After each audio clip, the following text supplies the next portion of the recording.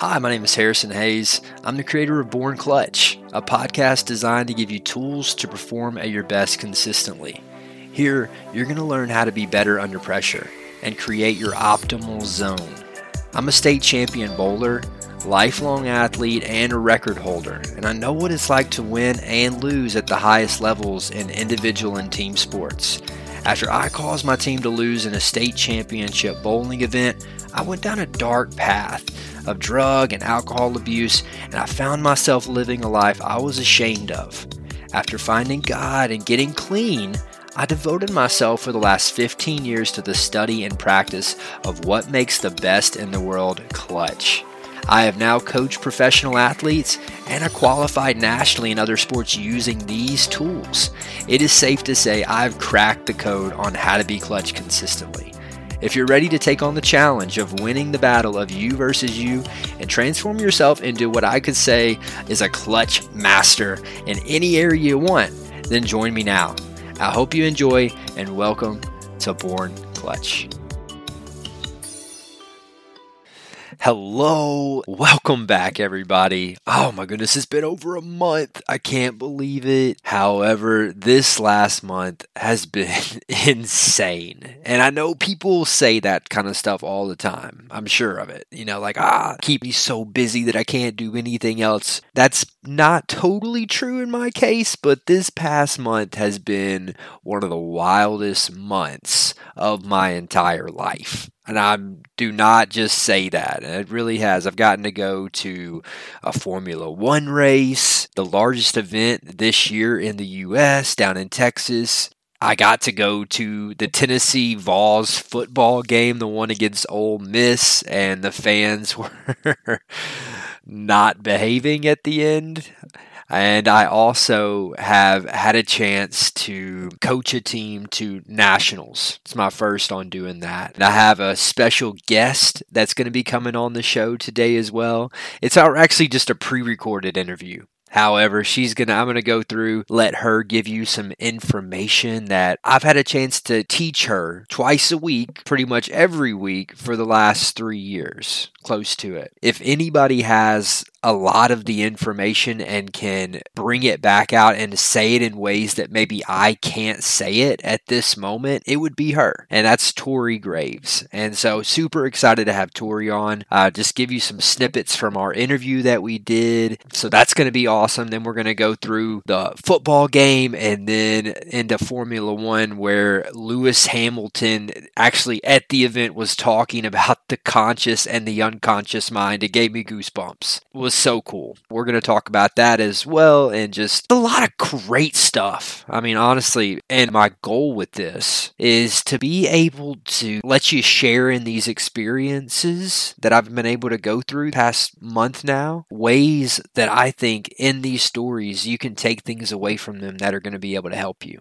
in big ways. So just going for it in a story form type of way. I told you in this episode and beyond, that's what we're going to be working on, is being able to give you practical tools that you can take and you can learn, but something that I learned a long time ago, and this holds true in many different situations, is metaphors are very, very powerful. They can help teach you things and show you things that you didn't understand until you got them in a story form. So that's what today is going to be about, is metaphors on what you need to take away in order to continue to grow. And you can go ahead and do this and practice this now, letting the unconscious mind take over. And it's something that you have to train. It's something that you have to do consistently whenever you're practicing. It has to be focused practice on that, so that whenever you're in the game, all you have to do is consciously speak to your unconscious mind, and that will allow the unconscious mind to take over and do what you trained it to do if done correctly. And that's what I want for you.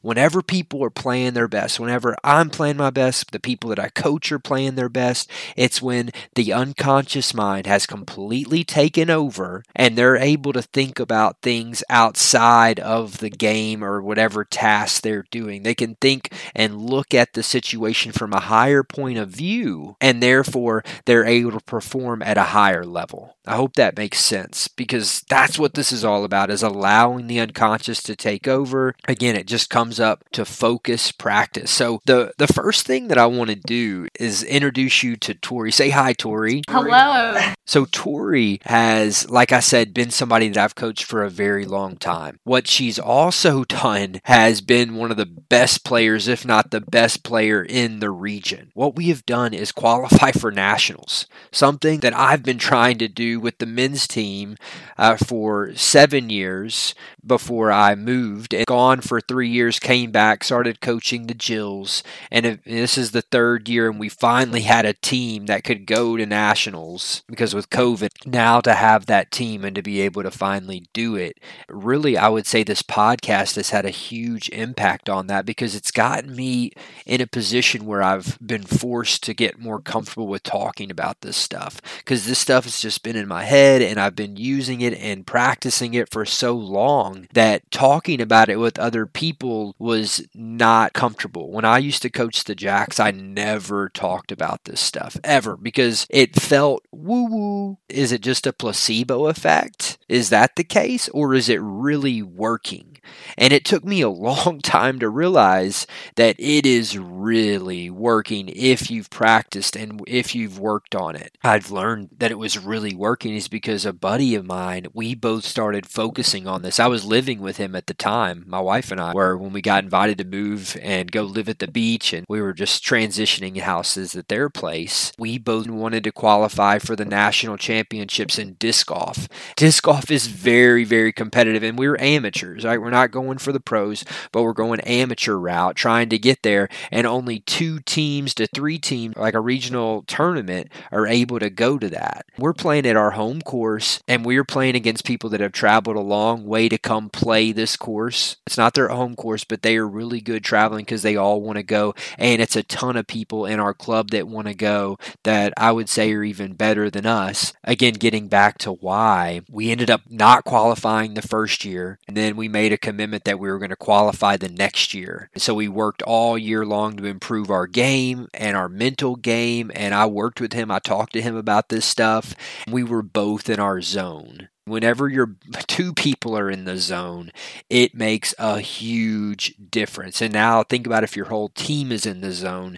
That's what happened with the Jills. So, Tori, let me ask you this. What have you learned the most since I started coaching you? At the beginning of practice, at the end of practice, I feel like I've heard bits and pieces of your podcast. You've been able to share with us your knowledge and your experience about how big of an influence our mindset and being in our zone really has on our play. I think some of the biggest things that you've really taught us has been about the negative and how our brain can't understand when we say something like, do not do this, do not think about this, or whatever. And that really helps as not only as a player, but also as a captain to be able to instruct other people, to give them a positive thing to work on and setting a goal, rather than just saying, oh, don't do this or don't do that. And being able to change our mindset in that way has been extremely helpful in my play, but also in helping my teammates in their play. What Tori's talking about is how the unconscious mind cannot decipher a negative.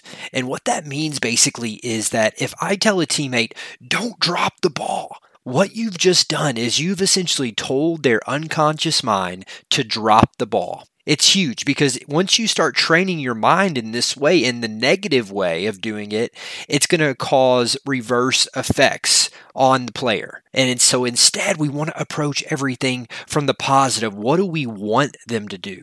Catch the ball. That's what we want to say. We want to put it and frame it in the positive because, again, the mind, the brain cannot decipher a negative. And it's the same exact thing if I say, don't think about the pink elephant. We've talked about this before. Whenever you tell somebody not to do something, the unconscious mind can't help but do it. And so that's why you don't want to tell your kids, don't cross the road. What are they going to do? They're going to cross the road. This is what she's talking about. And also, Toriel has, in my opinion, she's been somebody, and I have a few players like this, that they're normally our leaders, which Tori is. She has been one of our captains since the beginning. She's been the captain for the longest period of time. She has, I would say, worked the hardest on her game, and she's also gotten married. She is going to school. She's in the graduate program. She's working, and ultimately she's able just to get so much stuff done. That's what's so impressive about people that I've coached over the years, the 8, 9, 10 years that I've coached in college, is there's a few people that are just doing so much all the time, and they're impressive. Next, what I want to talk to you about are goals. Setting individual goals for ourselves, writing those goals down. It's so important to write it down because then it puts it into words that you can see, and to remind ourselves of what is my goal for this season as an individual player, but also what is my goal as a team, and what are some things that I can do to accomplish that? What are some steps that I can take? Because if we're just running around playing Frisbee without any goal in mind, there's not really any point to that. So being able to strive to something that's bigger than just ourselves is so important. And I think you've definitely helped us to dream bigger than we thought was possible. I mean, I remember at the beginning of the season you talking about going to nationals, and my immediate thought was just, oh, there's no way that we could do that. Man, I love the honesty. So real. Now, Tori, what do you think is the most important aspect that you've learned whenever it comes to being a part of a team that is going for something great? I think being able to dream big is really important, because I think I can dream too small of wanting just to stay in my little box of what we can accomplish and what's safe. And it can be scary to write down a big goal, but putting it down and hoping that you can achieve that helps make it possible to speak something into existence, and having that kind of mindset is really important. And I think just on our team this year, we've really had quality players over just quantity. It's not necessarily our biggest team or anything like that, but being able to have players that are all invested is so important, because we've had years where you just never know if you can really trust their commitment. But when you are all striving towards that same goal, it allows us to work together, and we're not conflicted on, oh, are we just there to have fun, or are we there to win? We're all in there for the same reason. What we did were contracts. And I think that made a huge difference. And what we worked on the most, I would say, with the Jills was very focused practice. That has been huge. Everything has been timed out. Everything has been thought out so that we can implement every single fundamental that I could think of and do it in a way that it became unconscious. And so going into this tournament, regionals, it was the first time we had ever been to regionals. One of the teams that was there had gone to nationals 6 out of the last 8 years. They were very confident when we showed up, and we did not look confident right away, but we knew that we could win. That was the key. We got there the morning, it was 7:30 a.m., and we're throwing around, and we're not looking like we're feeling great about our throws. We're feeling a little groggy, but then we had our first talk, really got focused in, and then we brought it. The first few points were tough. They were like at any beginning, whenever you both meet head on, it gets really tough in the game. However, the team that can be the most consistent and persistent is going to be the one that gains the momentum, and that's what we did, and we kept it, and we just kept rolling all the way to the end until it was 15-7 first game. The second game was against Berry College. And Berry's out of Rome, Georgia. They're another Division III school. And their coach is someone I used to play Ultimate with back in the day. I was the captain on the team that he was on. But really ramped up the rivalry. As soon as I didn't know he was the coach going into the weekend, because this was our first regionals. And he lives a very long way away from me now. But whenever he showed up and I saw him, I was like, ooh. He had played on a professional team. He had been very successful after we ended up playing together that one season. I had also been very successful too, not to toot my own horn, but I would say he had even been more successful. That was a little intimidating going into the game, knowing that, especially when his players, they looked very tough. They had people that could throw the disc a very long way. They had people that were fast. The only thing that I could do, and this is what we talked about the entire day of games, was keeping the focus small, focusing on one part of the game at a time, one throw, one catch, 1 point, one game to 3. And that was it. It was always a game to 3. Are we going to win this game to 3? And everybody was buying into it, winning that game to 3. All of a sudden, it became the game within the game. And by the time we won, I didn't even know we had won. I just knew that we were rolling. And we were just going to keep going until the end and not even look up. That's how it was. We laughed, we cried, we did something that the university had been trying to do for 10 years, something that I had been trying to do for 8 years. We did it. I believe it's because this team fully bought in. And not only that, I fully bought into what I had been telling myself for so long. Things that I knew that worked, but I was scared to talk about it. And so that's what I want you to take away from this as well. You've got to be strong in your beliefs. Now's the time we got to stand up for what we believe in. And we have to have beliefs that are in alignment with great values. And that's all I'm going to say about that. Obviously, Tori, whenever it comes to winning and losing, it's so close. And many times we don't want to look at what might be causing us to fail, because those take some really hard decisions. But if you're looking at our team, knowing what our goal is and what we're going for, what do you think is the number one area that we need to improve upon if we're going to be our best? I think as a team, I think we should have the mindset that we have going into games as we do into practice. Because I think sometimes it is hard obviously we want to have fun at practice and everything, but when we take practice less seriously, we are setting ourselves up to think that way in games also. And so having the mindset of going into every practice as if it was our national championship and adding a level of seriousness to that and competitiveness and being able to get in our zone in practice, not just in games. So, Tori, what do you think you'll remember the most? I think I'll remember most just the people. Some of my best friends are on this team, and so I think those relationships are going to be what I take with me for the rest of my life. But also, kind of like I mentioned earlier, the importance of commitment is something that we really value on the team. And so having that type of commitment in all areas of my life, whether that's in my marriage or whether that's with my family or my job, being able to be fully committed to the things that I say yes to, I think is really important. Also, again, as I've said, just being able to dream big and to not limit myself in that way. How real was that?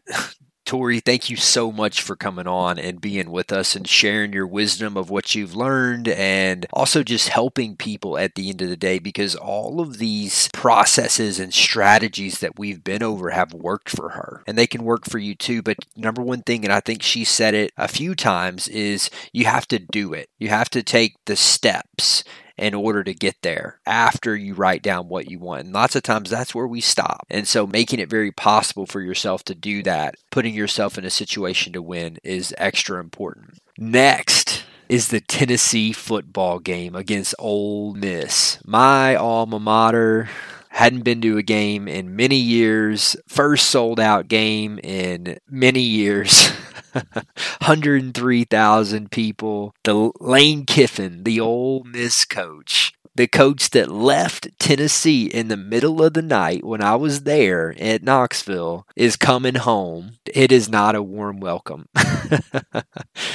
That night he left, couches burned. That became a thing. People were burning their couches. He left in the middle of the night, and he's coming back. That's one thing. Also, our coach now made it clear that he wanted the fans to deliver and show up before the game. He was very specific. Be there early and be loud. We wanted to deliver as well because of how great this team had played all year long and the passion that they played with. And we brought the passion too, and that's what he wanted. He wanted that, and I love it whenever people use passion in a good way to motivate others. I think it's wonderful. I think it's positive. And I think it can really make a positive difference, even though at the end of the game, after a long game of horrible calls and the stadium's so loud that people couldn't even hear whistles or were hearing fake whistles. It was so loud, and fake injuries. And at the end, you feel like you get cheated with only 2 camera angles and $100 million game. The money they made off that game, and they have 2 camera angles, and it confuses people. I get it. I understand why they did it. I don't think it's right, but I had my pregnant wife there, and I see bottles flying in over my head. I even saw this one lady right in front of me pick up a full Coke bottle, Coca-Cola, and throw it down 150 feet, and it whizzed right past the Ole Miss band. Yeah. It was bad. I yelled at her. I was really mad when I saw that because I was thinking about my wife at that moment. You know, someone throwing something and hitting us. Many were arrested, and I think it just proved that passion and alcohol can lead to some pretty dumb decisions. And I think that's why they need to stop selling alcohol at college football games. I mean, no one needs to spend $15 on a beer anyway. Honestly, it also makes for some long bathroom lines.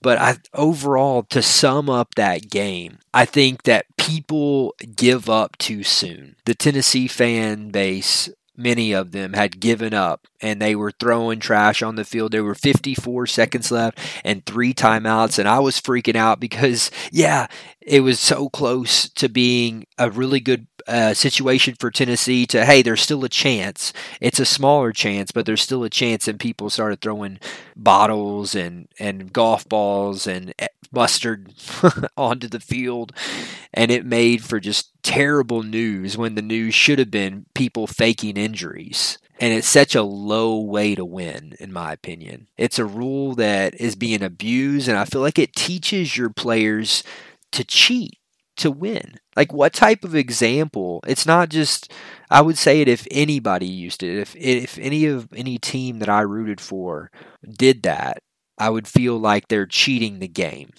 And you can have a lot of different opinions on that. Hey, they need to change the rules. Maybe so. But I still think that everyone who sees that knows that something about it's not right. Makes for a more of a gray area in life. Anyway, what a weekend.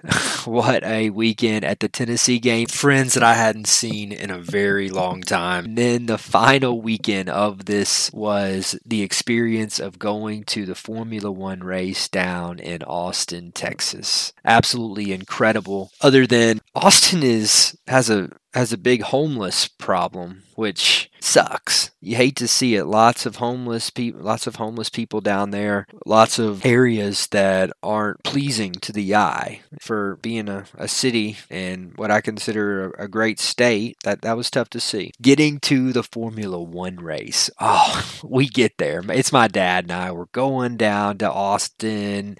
We get there on Thursday night late, 2 a.m. because it's a 10 and a half hour drive from where we are. We end up showing up to the racetrack the next day on Friday for practice round 1 and 2. We end up walking up this hill because I had booked the tickets 5 months ago, and we end up walking up the hill. We're going to section or turn 1. We get there and they're like, sorry, I don't know where this is. So the ticket says MG. I'm like, MG, what is that?